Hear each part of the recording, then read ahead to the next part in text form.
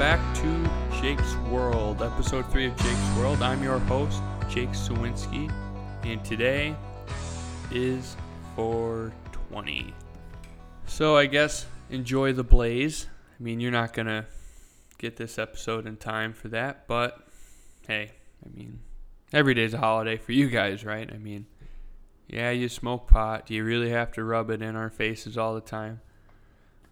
I don't know. I feel like this should be a holiday for the people who don't smoke and like they don't have to deal with the repercussions of not smoking all the time. Like you guys are always doing it and it's nothing special for you. So like why can't everyone else who, can't do it or doesn't feel like it's important enough to do it all the time do it without any consequences or whatever? And I'm curious too, like do people in places where it's legal celebrate it openly? Like, I don't know. It doesn't matter. That was a stupid soapbox. But anyways, episode 3, big show for you today. I'm pretty excited to talk about the Last Dance docuseries that aired last night, the first 2 parts of a 10-part series on the 97-98 Chicago Bulls. Super excited to talk about that. My war with Skylight Financial continues. Today, I was pretty battered. Morale was low.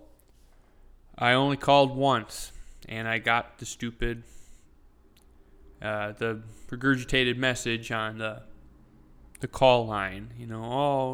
Call volumes have been really, really high over the last few days, and you will be experiencing longer than expected wait times. Yeah, fuck off. I don't care. I don't want to hear it. So the war will continue another day. I've not surrendered yet. I will get my paycheck if it's the last thing I ever do. So I'll quit rambling about that, and let's get to episode 1 and episode 2 of The Last Dance. I just want to start off by saying that I grew up a Bulls fan for someone who didn't follow the NBA all that much, if that makes sense. My family's from Chicago, so they kind of lived in the area when Michael Jordan was going through his hype, his gain to fame, the rise to the NBA stardom. They witnessed all of that firsthand. I mean, I'm 23. I was too young to see Jordan play or even remember it. Technically, I was alive, but it's not like I would have remembered him playing, unless it was on the Wizards, where that really wasn't anything significant. But it was really cool to see the story and how the season was supposed to be set up. I had no idea that 97-98 season was documented to be the last one they were all together. Now, I'm not sure if that was common knowledge to everybody. I didn't get that message until yesterday. So I thought that was kind of cool to see what happened and why that rift happened between management and the players and all the different opinions and directions they wanted to take. That was really cool to see how it unfolded. Spoiler, they did win, so sorry to burst your bubble if you had no idea. Well, now you know. Anyways, I'm going to break this down, episode by episode, so they kind of did a lot of jumping around, but that's okay. We can just go from there. So here we go. What I'm going to start out with is talking about Jerry Krause. Now, I didn't know the story of what Jerry did and what he thought the direction of the team should be at the time. Like, even being a huge sports fan, I never heard that story or really knew about the ins and outs of it. And watching the first episode of that series last night was really the first chance for me to see what happened and get some differing opinions. Unfortunately, he can't talk about what happened because he passed away. Honestly, though, the amount of flack he would be taking right now would be, I couldn't even imagine how much shit he'd be getting if he wasn't, if he was alive. It's probably fortunate for him that he can't get all that blowback because he looked like a really bad dude. Like, you broke up, if not the best team of all time, a top 2 or 3 team of all time willingly after they just won 2 more finals. You decided to pull the plug. This is the last season. Now, did you not like Phil that much? Did you hate Mike and Scotty and all the guys picking on you that much? Did you have short man complex? I don't know. The way ESPN portrayed this documentary really made it seem like Jerry Krause wanted the shine. Now, I'm not sure if that's entirely fair because there weren't a ton of people defending him. Maybe it is that twisted and he wanted a little more credit where it was due. Because, I mean, he did a fantastic job building the team from 1984 when Jordan was drafted up until that point. He did a tremendous job. He made some difficult moves. Getting Scottie Pippen in that trade in the draft was huge. But, like, something's not adding up. Like, nobody is defending this guy. But maybe I have it wrong. Maybe he was the little basketball Napoleon. I don't know. Like, the only support he got were, I think it was a journalist, and then there was another guy inside the front office of the Bulls that said Jerry was one of the nicest guys they've ever met. But it seemed like everyone else kind of threw him under the bus. They didn't like him. They broke up the magical thing that was happening. You know, he was the detriment to that dynasty that he worked really hard to build. Now, this is going to be a really popular recurring theme over the entire series is this one question. What could have been? You draft a superstar that his potential has no bounds in 1984. You take your lumps on the head through the 1980s. You're a competitive team because of that one guy. You make a huge draft pick and you start turning your team around. And you finally win your first title in the early 1990s. And then you win 2. Then you win 3. And then your star player leaves. And in the 2 years that Michael Jordan was out of the league, you're still pretty competitive. And then you come back and you win 2 more. And now you're pulling the plug. Now, I can see where he's coming from. Being a guy that follows sports all the time and has watched it my entire life and kind of knowing the business side of it too, I totally see where he's coming from on being like, okay, we need to change course here pretty soon. Now, I don't think a lot of casual fans understand this. I mean, passion and loyalty to a team is pretty common everywhere. But actually understanding the sport isn't always there either. You don't have to understand the sport, you just have to understand sports because players have rights too. They work a job. They're the best at their job, and why shouldn't they be paid like they're the best at their job? Guys today make $30 or $40 million in a season, and they earn it. Most fans are like, oh, if I made $30 or $40 million, I would do anything. It's like, no, you wouldn't. Why would you do anything if you're not getting paid the right way? You see what I mean? The fans don't understand that sometimes the money and the direction that you realistically need to go aren't always there for you. And Jerry Krause saw that.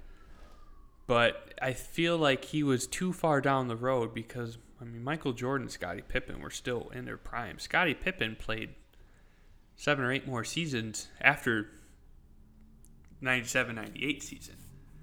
Michael Jordan left and came back again and played for the Wizards for another few seasons. He wasn't the same ball player, but a lot of those guys played together as a team, played well as a team, but without 3, Dennis Rodman, Scottie Pippen, Michael Jordan, I mean, they wouldn't have accomplished what they did, and Jerry was trying to prepare himself for, you know, the next phase, because all good things must come to an end, right? You do have to let go. Sometimes it's the end. And I think he saw that, but the guys were like, hey, we just accomplished something really special again. Why not give us the benefit of the doubt and go out on our own terms? And I see both sides of it. I mean, personally, just the way Michael Jordan and Scottie Pippen and Dennis Rodman and all those guys achieved together, I would have let them go out on their own terms. Maybe that was Jerry's personality. He didn't like Phil, or he didn't get along with Phil. He thought Phil needed to go. He tried to deal him before the season even started. And the guys loved Phil, especially Mike. You knew it was the end before it even started, and the fact that they went through some adversity, not even just before the season, but through the season, and still managed to win was incredibly special.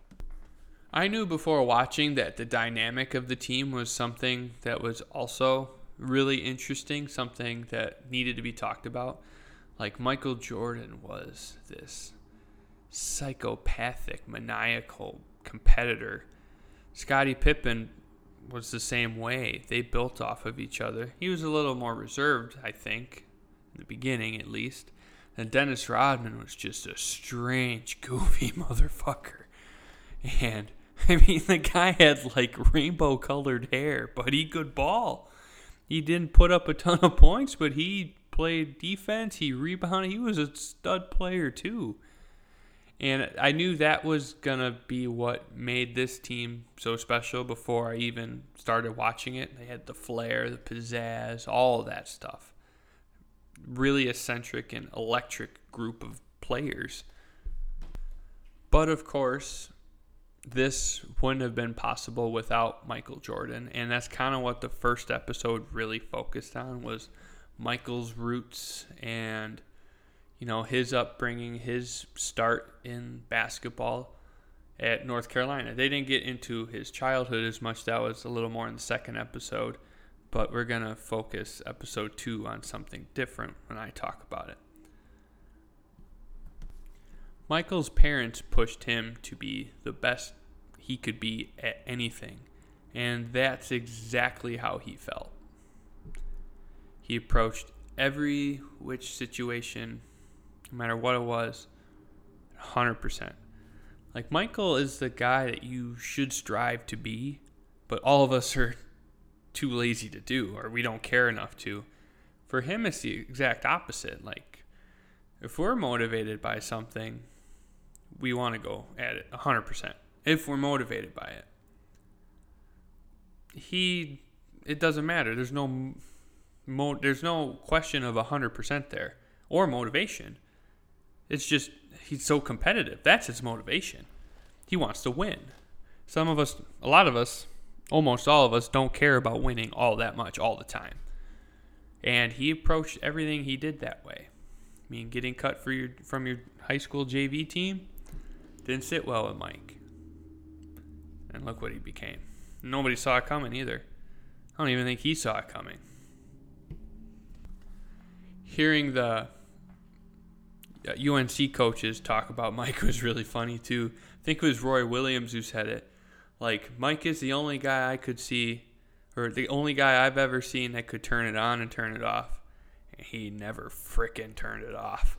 Like, that's such an old, classic Hard Knocks basketball coach that, like, he doesn't even have to swear. He just says a supplement word, and he means it. He got his point across.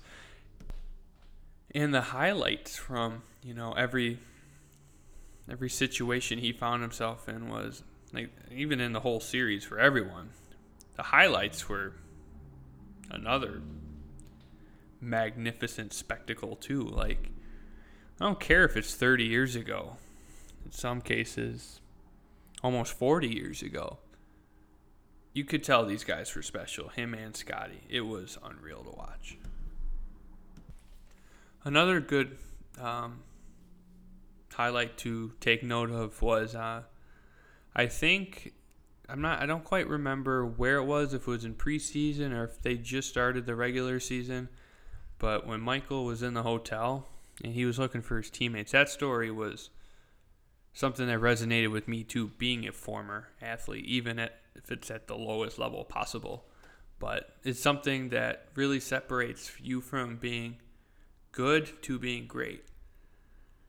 He's walking around the hotel, and he's trying to find some of his teammates, just hang out, play cards, whatever. Mike loved cards. Now look at him. Now he can't stop gambling. But he knocks on the door, and he's at the door, and he's waiting. And inside, he hears a shh, shh, shh. Someone's at the door. And then someone asks, who is it? And he's like, it's Mike. It's MJ. Let me in.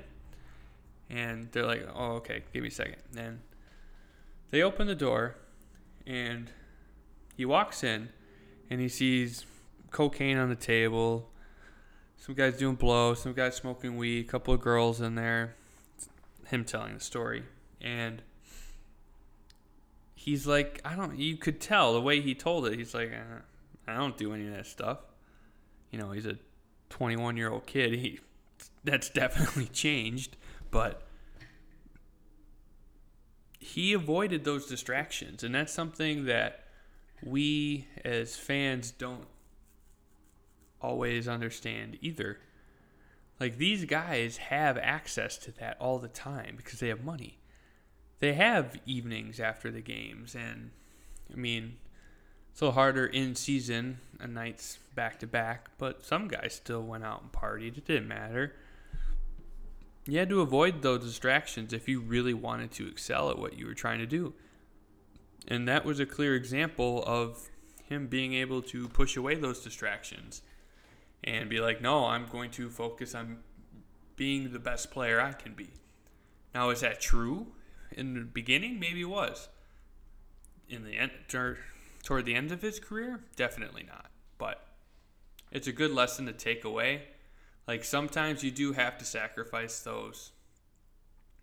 the fun things, or, embrace the things that aren't as attractive, like, staying in the gym longer, eating right, not doing all those crazy things that, all those rich athletes do, when they're not in quarantine. But that was a powerful takeaway for me as well. Another thing, too, that I thought was extremely funny was the criticism he got on draft night. Like, they interviewed Walt Frazier, point guard for New York Knicks. Like, shut your mouth, Walt. You haven't done anything ever. The Knicks are like a joke of an NBA franchise, minus the late 80s, early 90s when they got, pummeled by the bad boys, the Pistons, and then the Bulls. Like, you guys are perennial losers, but whatever. He's a Hall of Famer. He says, I don't think there's a such thing as a one-man team, and they're not going to change. He's not going to change the franchise. And Mark Eaton was a center for the Utah Jazz, I believe. He said the same thing. There's no such thing as a one-man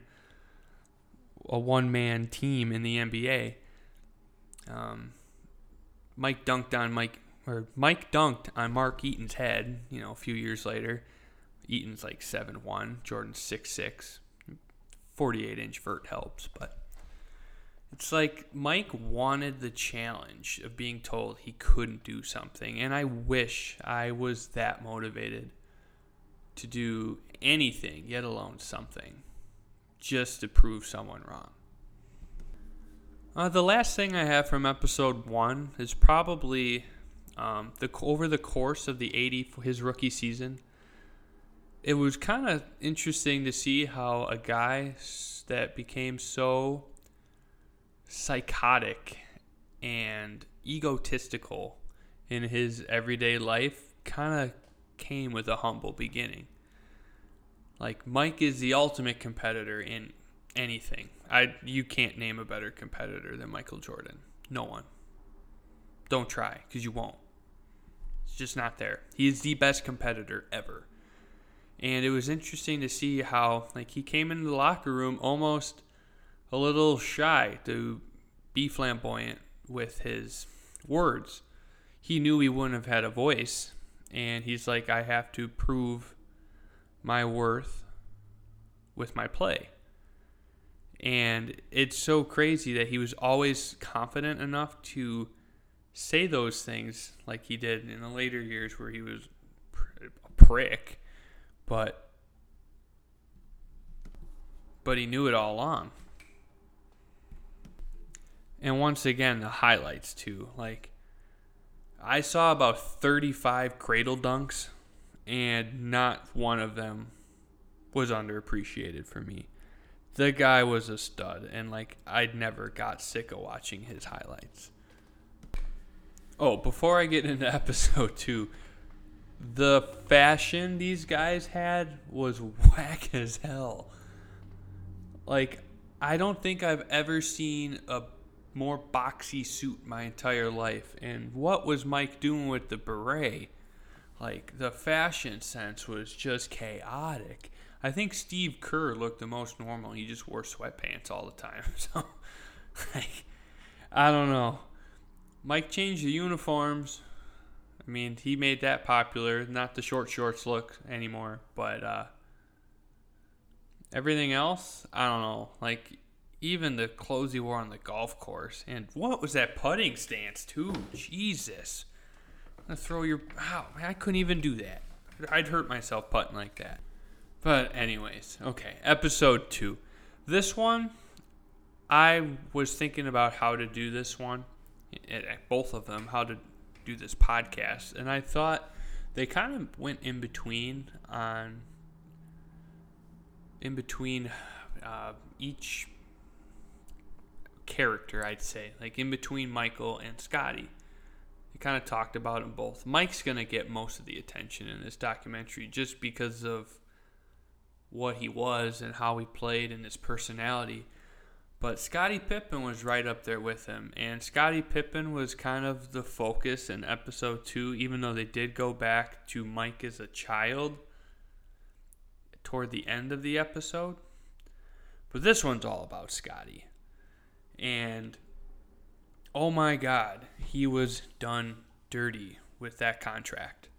Now, I know he signed up for it. He needed the guaranteed money, and he wanted a long-term deal.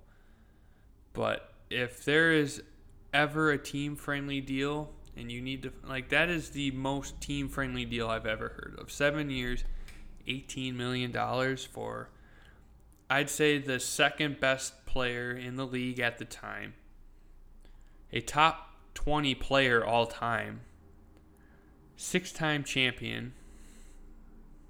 Hall of Famer. The guy led the team in assists, steals. He was second in points, rebounds, and minutes. 6th on the team in salary and 122nd in the league.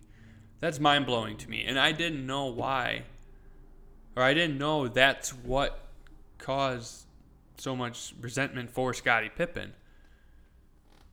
I knew he had some trouble with management going into that, but I had no idea about the numbers. That's absurd to me. Like, that wouldn't fly today. Like I said, I know he kind of shot himself in the foot because even the owner was like, dude, don't sign this contract. You're going to regret it. And he's like, I need the money. I want it guaranteed. But I feel like management could have worked with him and restructured that too. Like, for that caliber of talent, for that low ball of money, like, I would feel like I'm robbing him if I didn't reach out and say, hey, we're not going to give you everything of what you owe, but we'll work with you. Like, that just seems like highway robbery to me. I mean, I would be livid if that was the situation I found myself in, but I don't feel like the way he handled it either was the best way to do. Because, I mean, the best way to do it, every athlete is taught that the team comes first. That carries weight until you go to the pros and it's all about you. It's about how much money you can make because you're providing for yourself, your family, what you want to achieve. And your money is kind of your motivation to improve and excel. I mean, only the best of the best get... I mean, now in the NBA they have Supermax deals, but that's what you want. That's what everybody wants. And, like, why should you take a pay cut if you're entitled to not need a pay cut. Like, Scottie Pippen is at the time, Michael Jordan was like $30 million a year. Scottie was at least 20, and he was getting paid $2.5 million a year, a little less than that. For a Hall of Famer, I don't know. It just didn't seem right. I see where he's coming from, but like I said, I feel like you could have handled that a little differently. And it's also one thing to resent someone for how they've treated you or what they've done to you and how they've wronged you, but being open about it and taking your personal business and letting it affect the team, I don't know. Now, I did think it was funny. Also a bad way of handling it, but really funny how he was like, I'm not going to let this injury ruin my summer. And then he gets his surgery 3 months later, so he misses time and he has fun during the summer. Like, if that's not screwing your team over, I don't know what is. But I thought that was funny how they told that story too. And like they did with Mike, they introduced Scottie's upbringing too, and that was an incredible story. Like the poverty and the disabilities in his family, the journey he had to go through to, even make it to college, and then he's playing at an NAIA school. He gets drafted 5th in the NBA, the 1987 NBA draft. That was really cool too. And it just shows you like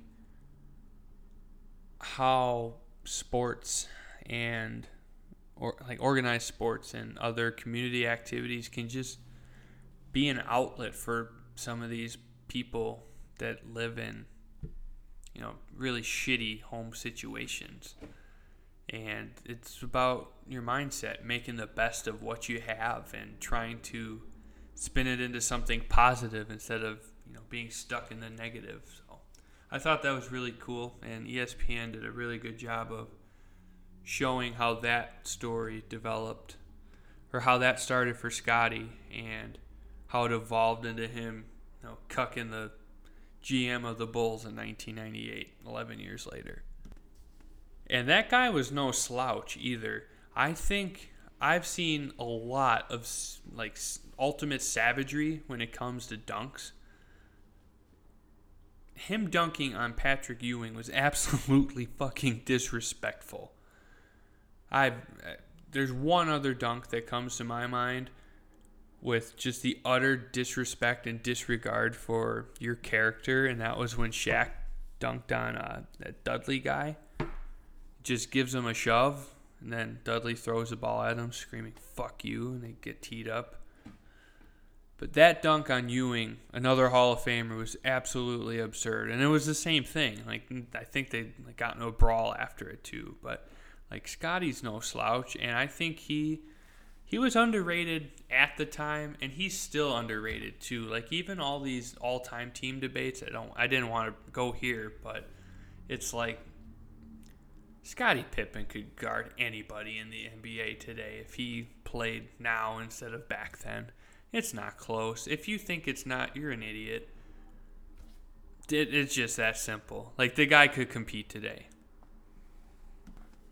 The last thing I want to talk about isn't Scottie, but it's Mike. In that second season, when he broke his foot and he was rehabbing it, and it just shows how competitive he really was. I mean, I've mentioned it probably 20 times already. You're probably sick of hearing me repeat the same words, but it's a theme that is going to be repeated a lot, and it's a powerful one because this instance right here is so foreign to Michael, and even as fans, we understand, hey, sometimes you got to just wear your lumps and get a good pick and start the process. And the Bulls were in that process. I mean, they were a 30-win playoff team. They were bad because Mike missed 60-some games, I think. I think that was the number. I think they said 64, but I'm not quite sure. But he came back for the playoffs against the Celtics. No slouch of a team. Current NBA fans disrespect old teams. This Celtics team in the mid-'80s, they ran the '80s with the Lakers. You had Danny Ainge, Larry Bird, Kevin McHale, Robert Parrish on that team. Absurdly talented team. 4 Hall of Famers. And Jordan drops 49 on them. One of the best defensive units in the entire NBA at the time. And the Bulls show him a good game. And then the nuts on Jordan are just... He's got the biggest balls in the entire world. He plays golf with Danny Ainge the day before the game, and he tells him, hey, I got something for DJ. Watch this. And then Jordan sets a playoff record. 63 points in Game 2. They lose 63 games, a record that still stands to this day. It's never been broken. I don't think it ever will be either. I think LeBron scored 51. Michael Jordan scored 60 points in a playoff game 5 times. It's absurd. On a team that shouldn't have even been there. I mean, I'm just really sad that they didn't release it all at once because, I mean, I had to work today, but I would have watched that in one sitting.